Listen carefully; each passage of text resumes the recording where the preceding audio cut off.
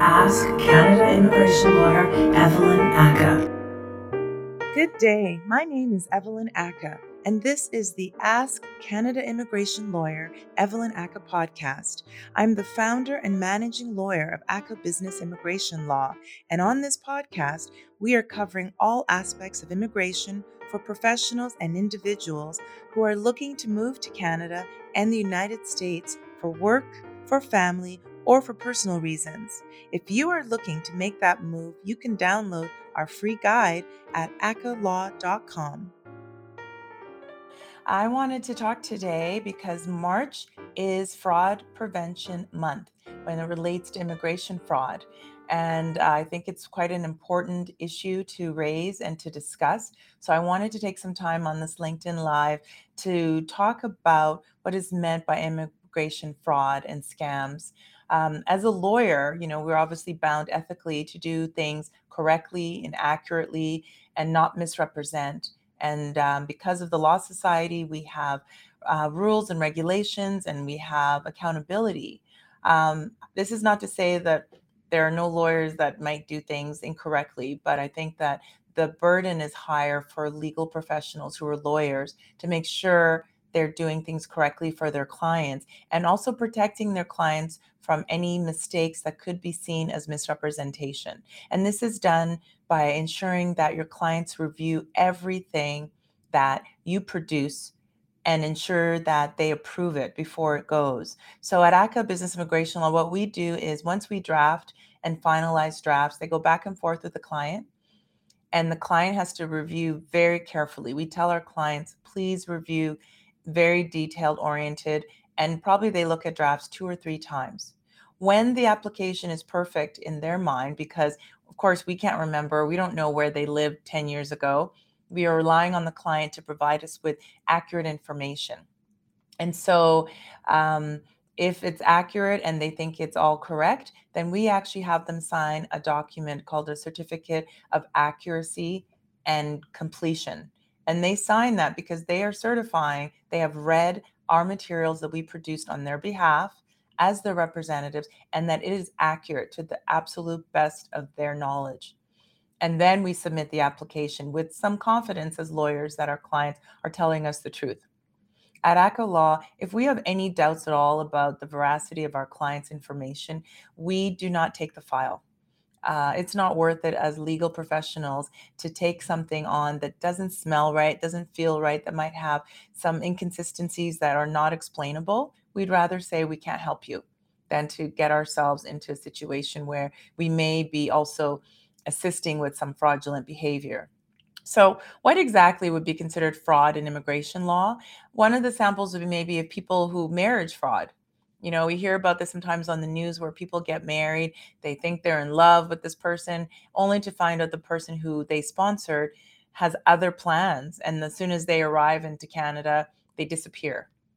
That is fraudulent behavior. And then, of course, the person who's been scammed, they're dealing now with the obligations of what happens now because they've sponsored their spouse and they're responsible for them for up to 3 years if they go on any government benefits.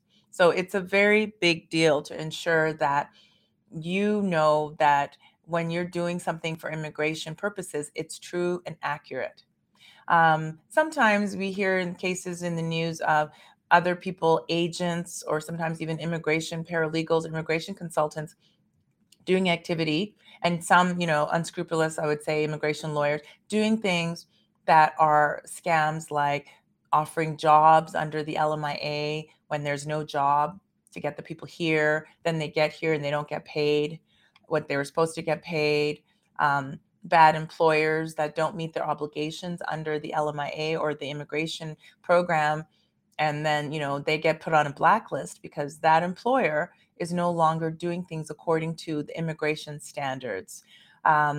Sometimes people will misrepresent their education or have fraudulent paperwork and degrees and diplomas. So, as legal professionals, our job is to make sure we are confident in our clients. That's also helped by doing your know your client rules and regulations so that we can ensure that we know who we're dealing with, and also making sure that we have lots of documentation so that we can confirm identification, education, things like that.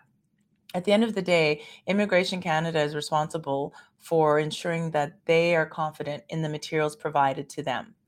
And so, what happens sometimes if immigration feels like there's something wrong, the bank statement's wrong, or the education certificate may not look right, they'll refuse the application, and they may also implicate the person, the applicant, for a ban of up to 5 years or more if they're seen as submitting an application that was fraudulent, that was incorrect, and that was submitted with the intention of fraudulently entering Canada. So, in terms of how to protect yourself from immigration fraud and scams, I think the biggest thing is make sure you know who you're working with. You need references. You need to know they have lots of happy clients. Check their Google reviews, go through their social media, um, ask them if they have clients that they can talk to.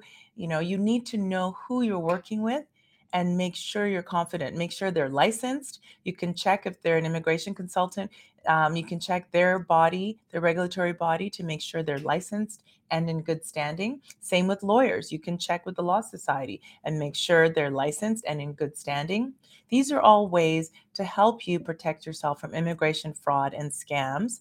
And anything that doesn't smell right, doesn't feel right, don't do it. There's no way that you have to lie to obtain the goal that you want when it comes to immigration. You must ensure you're telling the truth at all times, whether it's to the border officials and whether it's to how you submit the application and the material you provide. So I really, really urge you to think about this month of March, which is Immigration Fraud Prevention Month, and focus. If you are looking for a professional, do your due diligence. If a lawyer or an immigration consultant or an agent tells you this is absolutely 100% guaranteed to be successful, I would be cautious. No matter how successful we are at ACO Law, we never say anything is 100%. Probably our highest is 90%, 95%. We never, ever, ever tell you it's guaranteed, because there are always risks and there are always possibilities that things may go wrong. And the discretion of the officer reviewing may not go in your favor. So you need to know that nobody's 100% and nobody can guarantee you success. And if you're working with somebody who is asking you to lie, asking you to fudge, asking you to do something that you know is wrong, then you need to back away, because at the end of the day, you will be the one that suffers the consequences, and you may be kept apart from your family or from your immigration goals for 5 years or more because of an innocent mistake.